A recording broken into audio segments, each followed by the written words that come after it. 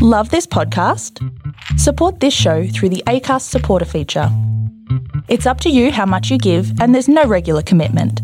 Just hit the link in the show description to support now.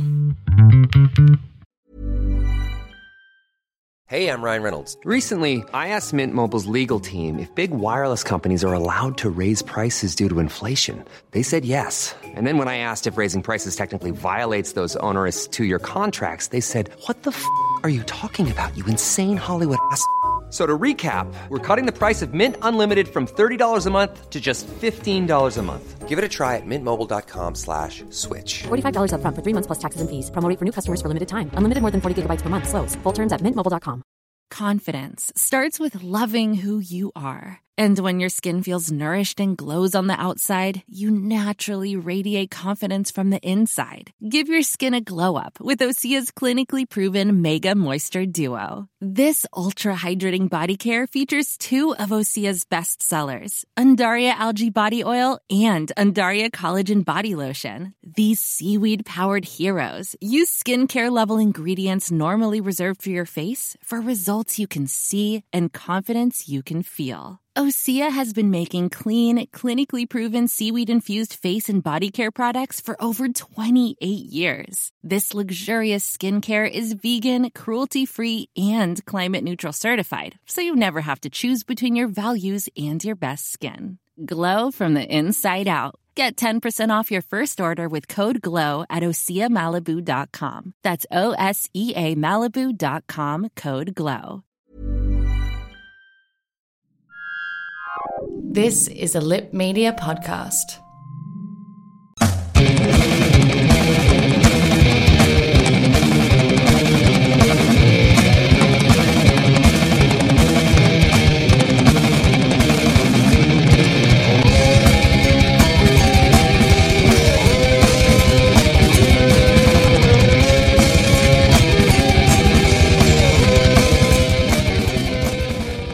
Buckle up, sodomites, and welcome to the Sinister Sissies podcast, your guide to true crime, horror, and everything man-on-man and macabre.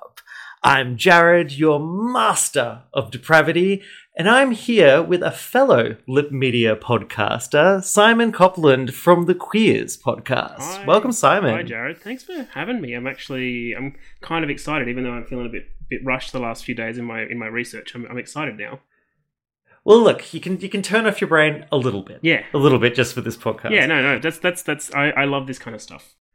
So today we are talking about quite a unique contradiction of a man named Nicky Crane. He is a gay man who was also a very active skinhead neo-Nazi. Now, at the start of this podcast, I just want to talk about the fact that, like, normally we're fairly, like, lighthearted and, like, fun in these podcasts. Like, I'm usually quite chill and it's quite funny about it. I feel like it might be a bit tricky to do the lighthearted shtick when there's neo-Nazis. I don't know. I've made it work for bloody cannibalism and Jeffrey Dahmer, so look. There's some pretty awful stuff in this story, but I think that there's some interesting stuff too, and potentially some hearted stuff as well. Yes, hopefully. But if I'm overly serious in this podcast, it's just because, you know, Nazis, they bring the mood down. They're such buzzkills. Yeah, they really are. Each and every man under my command owes me 100 Nazi scalps. And I want my scalps. All right, so let's talk about the early life of Nicky Crane. He was actually born Nicola Vincenzo Crane on the 21st of May, 1958. And Nicola Vincenzo, that indicates his background. His mother was Italian. Yeah. And his father was from a working class background. He was born in Bexley in southeast of London, but grew up in Crayford in Kent. I'm not very good with my London suburbs. No idea where these places are. They're in London somewhere. And from all the descriptions that I've read, quite a blue collar working class type area. Well, I think this is a trend that you probably see both in the skinhead movement, in whether this, and I think maybe we just talked about this before. We should just distinguish between skinheads and sort of neo-Nazis and neo-Nazi skinheads, even though there's clearly overlap there. But I think that for both of those, in particularly in the United Kingdom, there is a strong sort of working class background that exists. Sort of Eastern London, Southern London, there's lots of stuff in the Midlands, in Birmingham, Manchester, these kinds of places is where a lot of these movements are really strong. And so it's really connected to a lot of these... Same with metal. Yeah, and punk heavy metal. well. Origins of heavy metal, similar type areas, those kind of working class backgrounds. And you see obviously a lot of skinhead stuff that's not associated with neo-Nazis in kind of punk movements in the 1980s. And again, very working class background, the suburbs, the industrial areas of the United Kingdom, the suburbs of London, these sort of big industrial cities like Birmingham, Manchester, Leeds. This is where this kind of stuff comes from. Yeah, and so he first got involved in kind of what I will just call skinhead culture, not neo-Nazi culture, but skinhead culture when he was a teenager. He would go see bands like Sham 69 and Bad Manners and a lot of these other ska and oi and punk influenced bands that were associated with the skinhead movement. And skinhead, you know, it is a music genre. It is also a style. A pure an aesthetic. Like, it's a complete aesthetic. And I think it's important to note as well that it's also a key component of kind of gay men culture as well. Yeah. Skinheads have always been involved in something that's been attractive to gay men.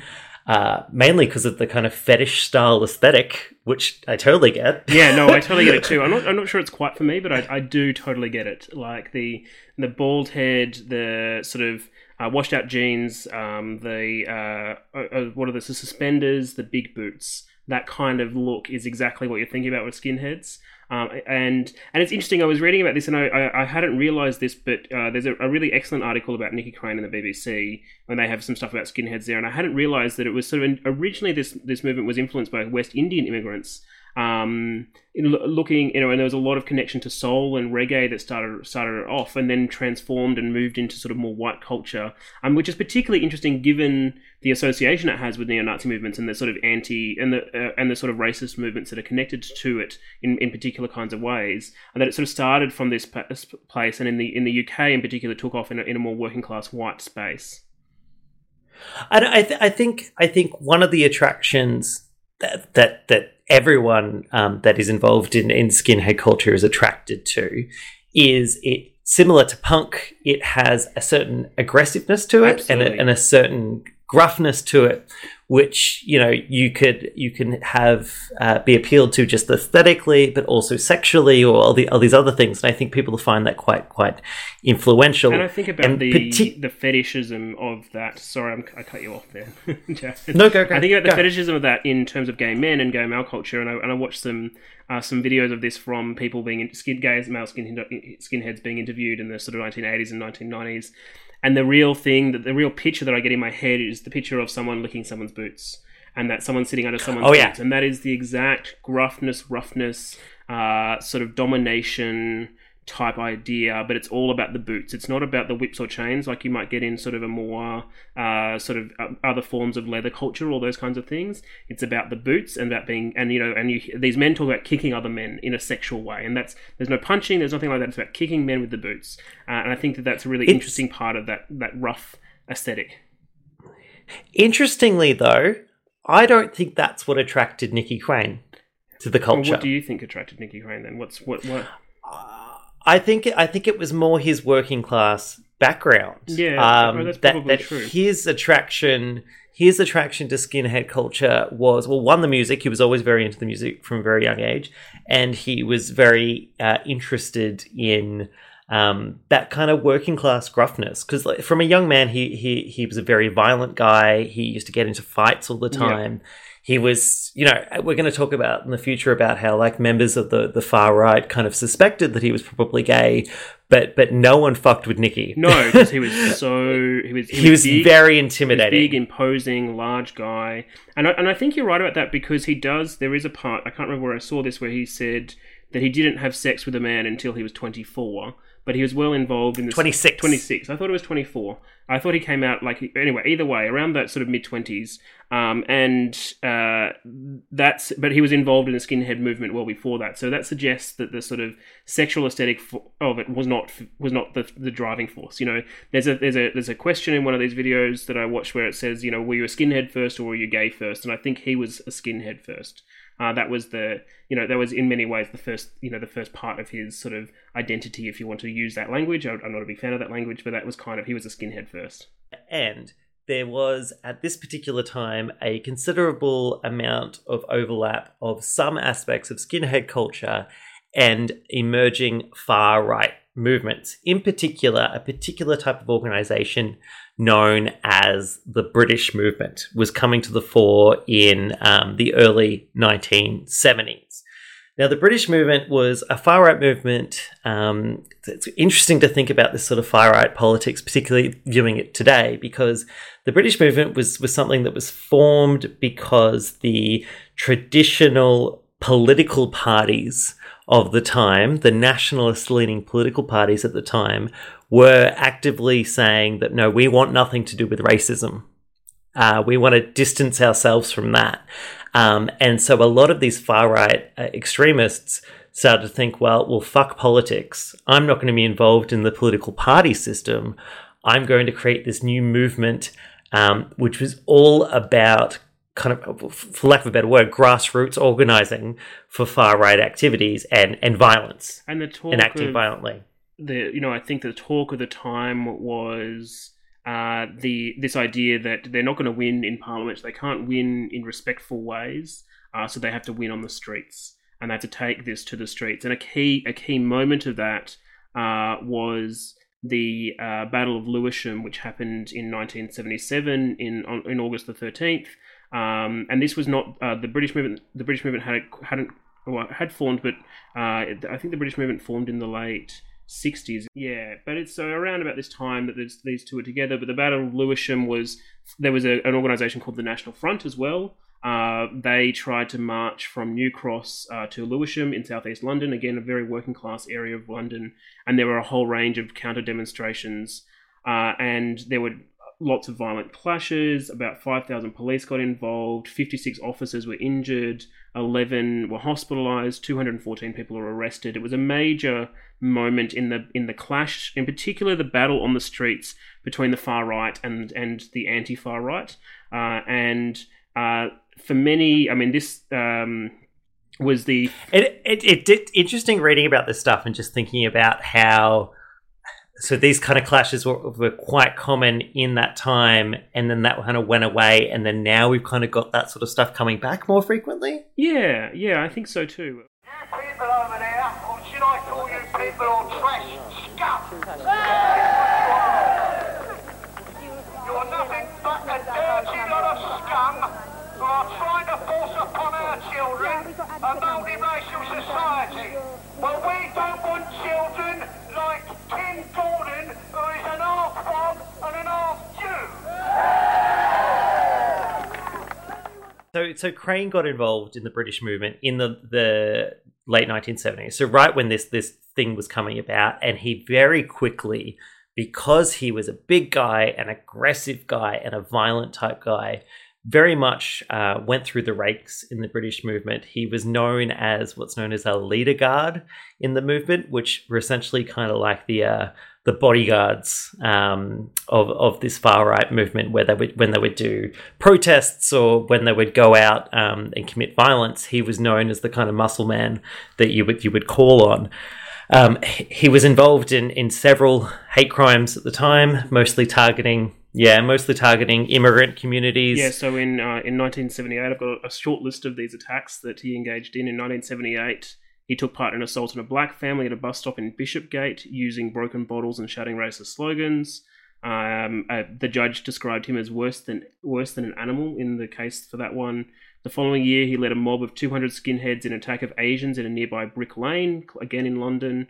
In 1980... he was engaged in an attack in Woolwich Odeon, and then in 1981 he was jailed for his role in an ambush on black youths at Woolwich Arsenal Station as well. So continuous, these things happening, and he was very well known as being aggressive, being willing to fight, being wanting to fight on the streets, and doing it multiple times. What was really shocking to me is the kind of scale of some of these kind of...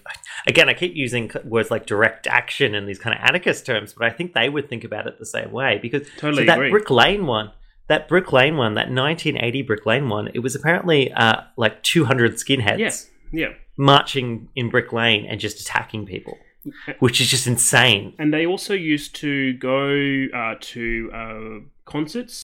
So in 1984, after he got out from prison, there was an open-air concert being held by Ken Livingstone, the former mayor of London of Mayor. He wasn't the mayor at the time, but there was bands that they brought with the Smiths and Billy Bragg, like very well-known names, and about 100 fascists turned up to this event and just started to lay into the crowd. This was sort of like a left-wing concert, and they just turned up, 100 of them, and started laying into the crowd. And then there were left-wing people, and in particular, this was during the miners' strikes, like the real tension around miners' strikes in the UK. And there were miners there who just fought back, and there was literal, like, just fights in the middle of this concert, which happened, and those kinds of things. So they didn't just target.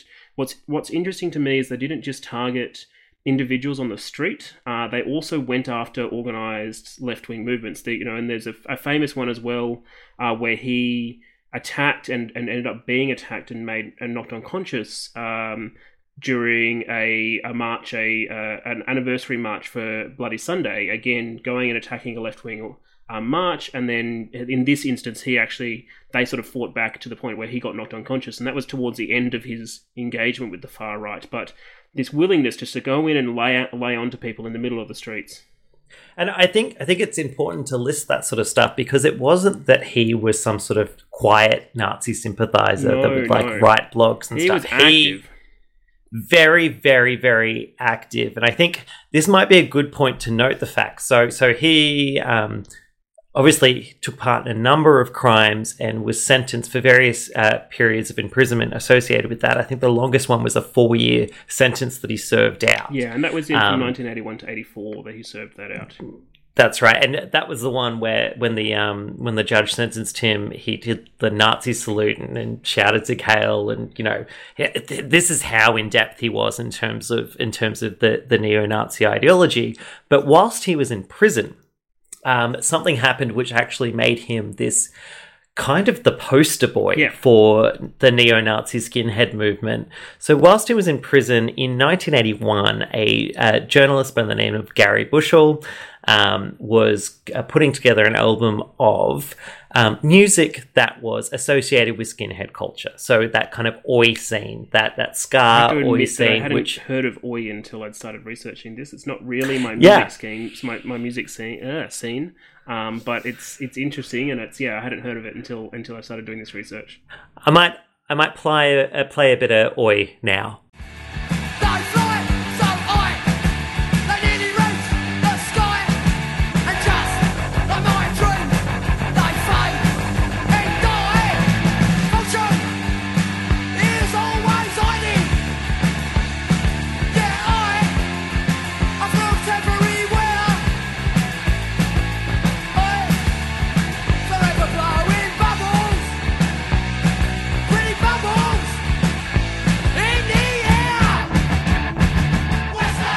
So as he was putting together this compilation, he needed to come up with a cover photo for this record that he was making up. And he did a photo shoot, and the person that was involved in the photo shoot didn't show up. And so he was really desperately looking for an image of the start to put on the front of this record. And he managed to get a photo of Nicky Crane from somewhere. It was an image of... I have no idea why he was on a Christmas card. Yeah, I have no idea. Okay. Nowhere I've found has explained why he was on a Christmas card. Like must have been the Christmas card for the neo-Nazis somewhere. Yeah, for the British movement somehow. Which is Zig holidays. Yeah, it's kind of funny to think about the fact that the British movement probably sent out Christmas cards to people, to their members. It's very wholesome for such a non-wholesome organisation. I can see them hanging up swastika ornaments on the Christmas tree. So obviously he found this image, apparently on a Christmas card, that's crazy, of Nicky Crane, making this really like skinhead, making this really like tough tone. He originally thought it was a scene from a film that featured a lot of skinheads, but then realized he was wrong when he noticed that the guy who was depicted there, Nicky Crane, had a number of Nazi tattoos. Rather than get a different image, the journalist instead chose to airbrush out the Nazi tattoos. And so on this album, there was this really... It's quite a good photo. Like I said, photo. It's like I can understand why this photo became iconic because it's such a good photo. He's got his sort of boot up. He looks like he's about to kick you. He's got his two fists up. It is. If I think about skinhead culture, I can think of that photo. And it's because a bunch of journalists found out who Nicky Crane was, and they realized that it was put on this oi music. That they wrote a whole bunch of stories about it because they were being really sensationalists about, this oi and punk scene, look how it's associated with these hateful, horrible far-right groups. So they ended up creating this notoriety around Nicky Crane. And Bushell, the guy who did this photo, he says it was a stupid mistake and it was a dumb thing. He said that it was like he was kind of facing the prospect of either having to push back the release of the record for the month or make this or just use this photo, and he sort of made the wrong decision. But he also sort of laughs about this kind of ridiculous furor that followed, because he was like, he had just left the Socialist Workers' Party. He was considered himself a socialist. There were bands on that album who all considered themselves socialists. Like this, it was kind of this. It was I think infuriating for him, given his own political leanings, how he was then being labelled as a neo-Nazi for this stupid mistake. Although he saw the Nazi tattoos and he airbrushed them out. Yeah, I agree, but it's a stupid mistake, right? Like I think, it's the pressure. It was, he admits that it was a mistake. The album got pulled a month after it got released because of all of this, and I think they re-released it. But he says most of the time, he says like many times that it was a dumb thing that he did. And so, as a result of this, Nicky Crane's face was on T-shirts that skinhead neo-Nazis would wear. He was the poster child for this movement. Yeah. When you're ready to pop the question, the last thing you want to do is second-guess the ring. At BlueNile.com, you can design a one-of-a-kind ring with the ease and convenience of shopping online. Choose your diamond and setting. When you find the one, you'll get it delivered right to your door. Go to BlueNile.com and use promo code LISTEN to get $50 off your purchase of $500 or more. That's code LISTEN at BlueNile.com for $50 off your purchase. BlueNile.com, code LISTEN. I want to switch gears slightly because around this time, in and out when he's in and out in prison, as we said, at the age of, say, his mid-20s, I've got 26, maybe 24, he had sex with a man for the first time. Obviously, probably always knew that he was gay. He's always identified as gay. I don't know if he's had girlfriends prior to that, but he had sex for the first time in his mid-20s and started to go out on the London gay scene, despite being a skinhead neo-Nazi. The way he would justify when his fellow far-right people would say, someone I said that you were at this gay bar. Nicky Crane used to work as a bodyguard. He would justify, if he was ever cited at a gay venue, he would just say, I was working the venue because it's my job. Yeah, the security company would assign him to these bars. Yeah, and so that's the way he managed to kind of deflect action, at least in the kind of early days when he was doing all of these things. But yeah, other than that, though, lived fairly openly in terms of the gay scene. Like, he was picking up guys. He was going to, as I said, Heaven nightclub in London, which is this huge, very cliched. I'm not a huge fan of it. Huge gay club. I'm just thinking, I don't think I've ever been clubbing in London, so I can't. I have Don't no bother. idea. I have no idea. I mean, and this is to the point where he actually attended a pride rally in Kennington in 1986. He was. I read somewhere that he was actually a. What do they call He was it? involved. He had a role. I'm not across the roles that they have during Pride parades and stuff, but he had like an official role, which caused a lot of controversy. Yeah, I'm trying to find where it is. So he served as a steward at a Pride march in 1986, at this Cannington Pride march. So such a unique contradiction, because I don't think you could describe Nicky Crane as being one of those guys that's in the closet, right? It was more that very much double life in the strongest sense of the word type existence for a long period of time, where he would be the soldier for the far right during the day, and then a gay boy having sex with men at night. And that's what I find quite fascinating, because we'll see even later in life, he's not quite willing to say that that's a full contradiction in how he goes about things. I agree. And it's interesting, because I think that he is one of very few men I know of who have ever lived in this kind of way. I mean, the most obvious other one is Ernst Röhm, who was sort of a member of the German Nazi Party, and quite well known as being, he was a co-founder of the SA in the early days of the Nazi Party, and everyone knew he was gay. Hitler knew he was gay, and he ended up getting killed in the Night of Long Knives, but that was nothing to do with his homosexuality. It was because of fears Hitler thought that he was sort of politically, not useful anymore. But he's the only real one. There's another one I found about it, a German neo-Nazi, but it's very rare for this kind of. Well, you say that. That I'm aware of. It's actually been quite interesting me looking into this stuff, because throughout the 1980s, Crane was still active as being the go-to thug of the kind of neo-Nazi groups, and obviously he was the poster child, so he was getting a lot of press from that. A lot of anti-fascist magazines were essentially actively trying to out Crane. Yeah.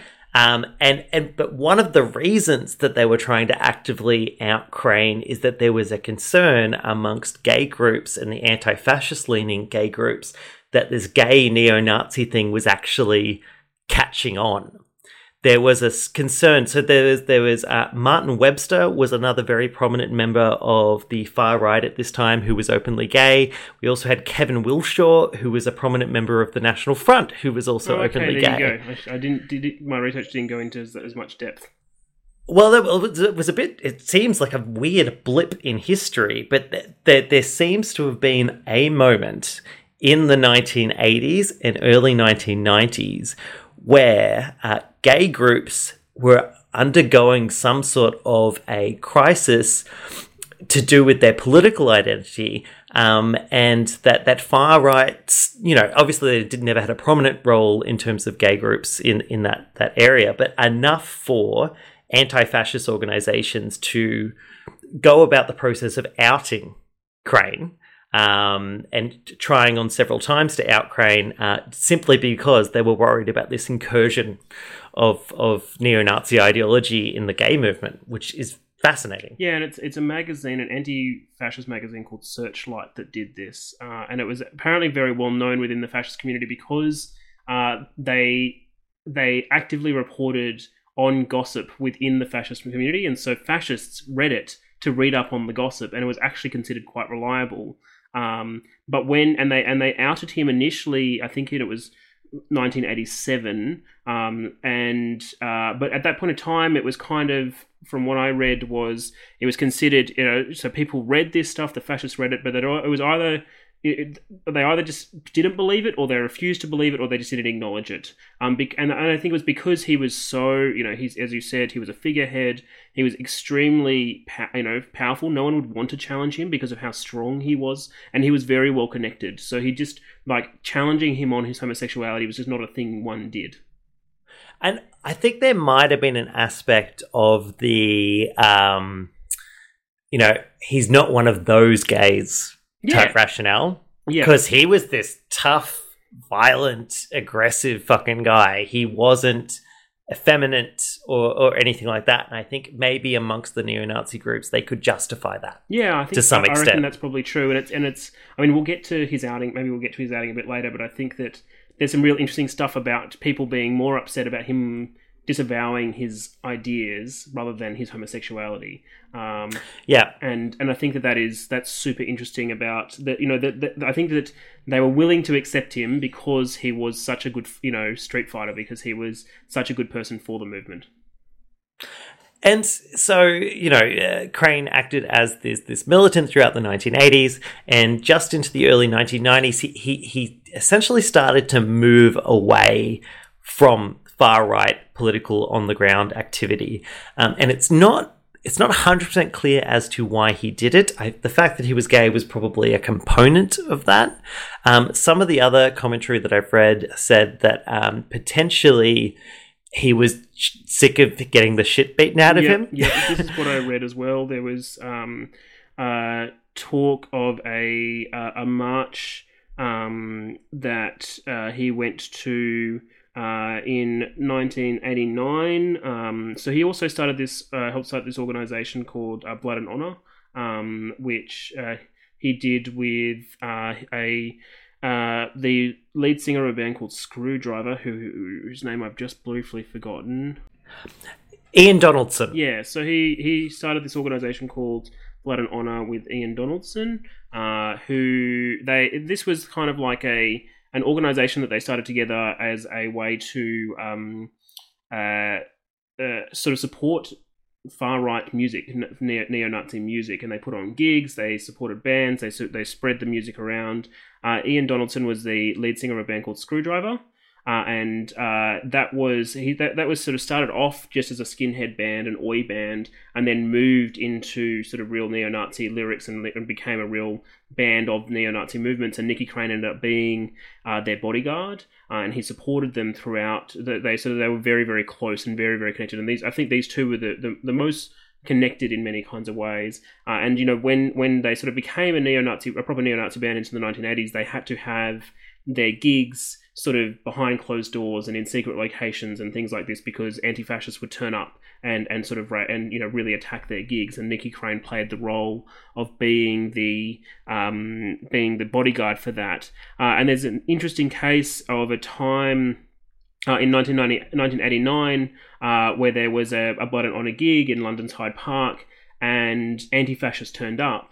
And normally, so previously, Crane would have stood there and fought, but in this instance, he actually fled. He ran off, which from over all the things I've read was kind of an indication that he was just getting tired of it.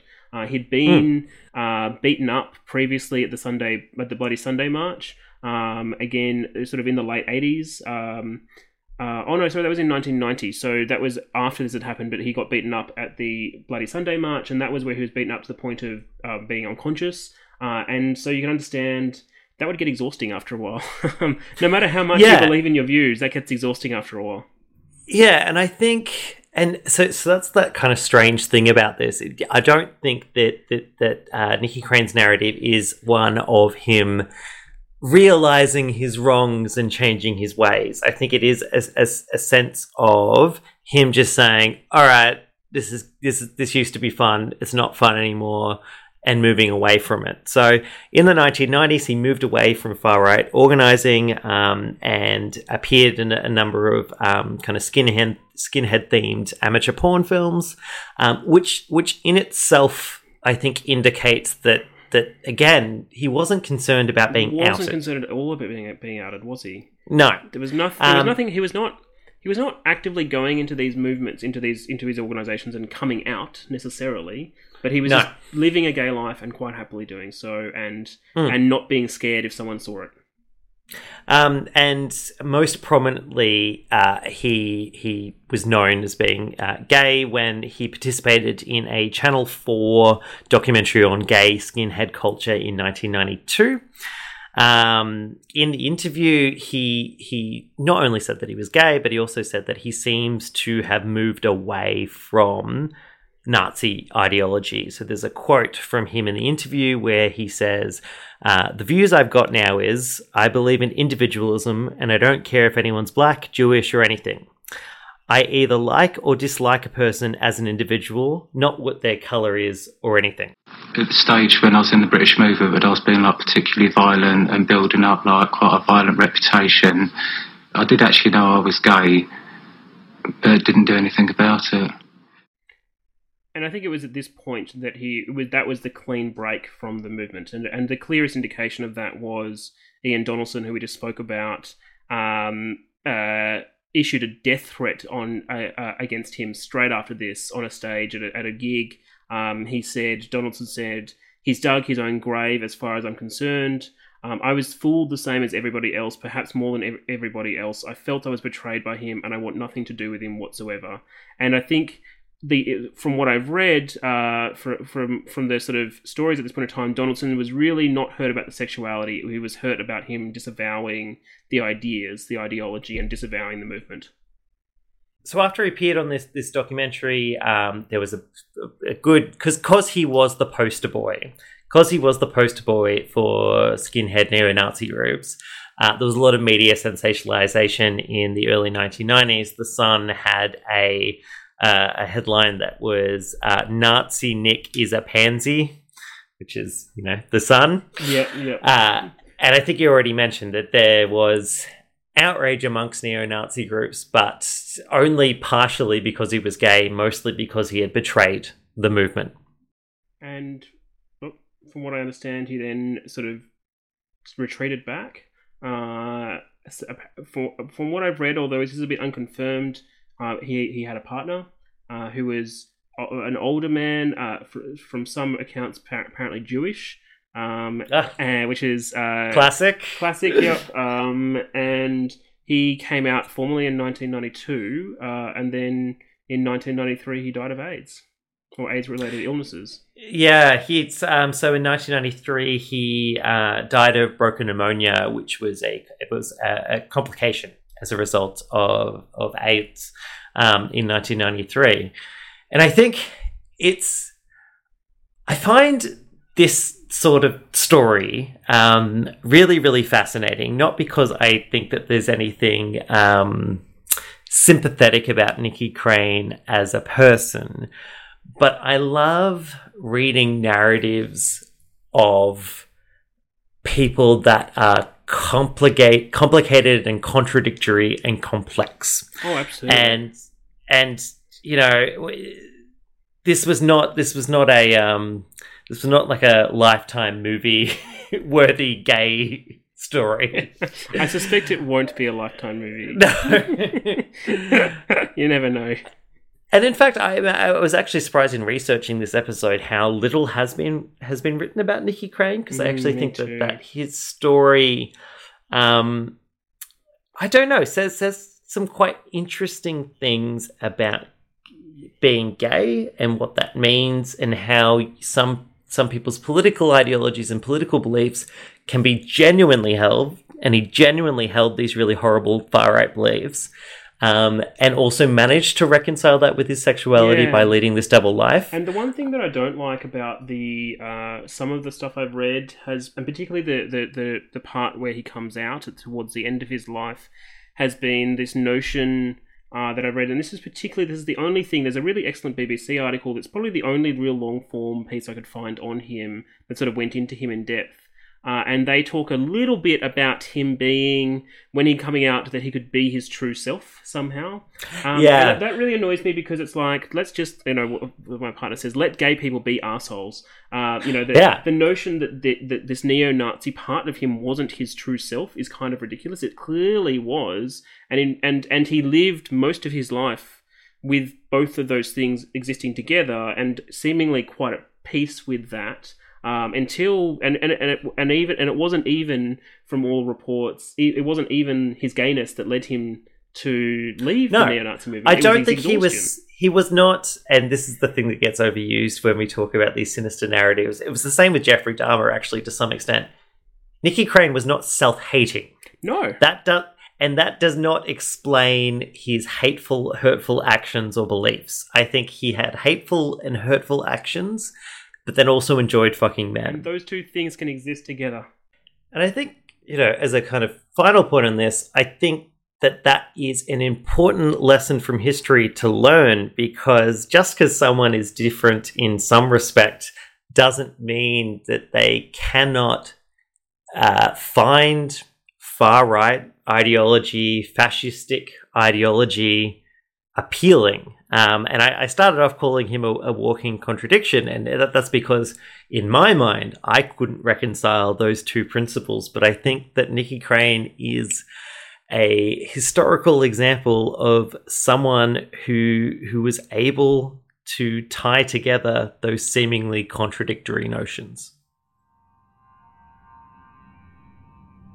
Thank you to Simon Copland for joining me. Check out the Queers podcast, part of the Lip Media family. You can follow the Queers podcast, strangely enough, on Twitter at Queers Podcast. And they've also got a Facebook page. I'd like to make the call out, as always, to get the first person to support the Patreon. As I've said, we're really hoping to improve our recording equipment for this podcast. So if you can support the Sinister Sissies podcast on Patreon, we would really appreciate it. You can follow us on Twitter at Sinister Sissies. We also now have a Facebook page, so you can like us on there as well. Or you can follow me on Twitter at Jared Bartle. Until next time, stay sinister.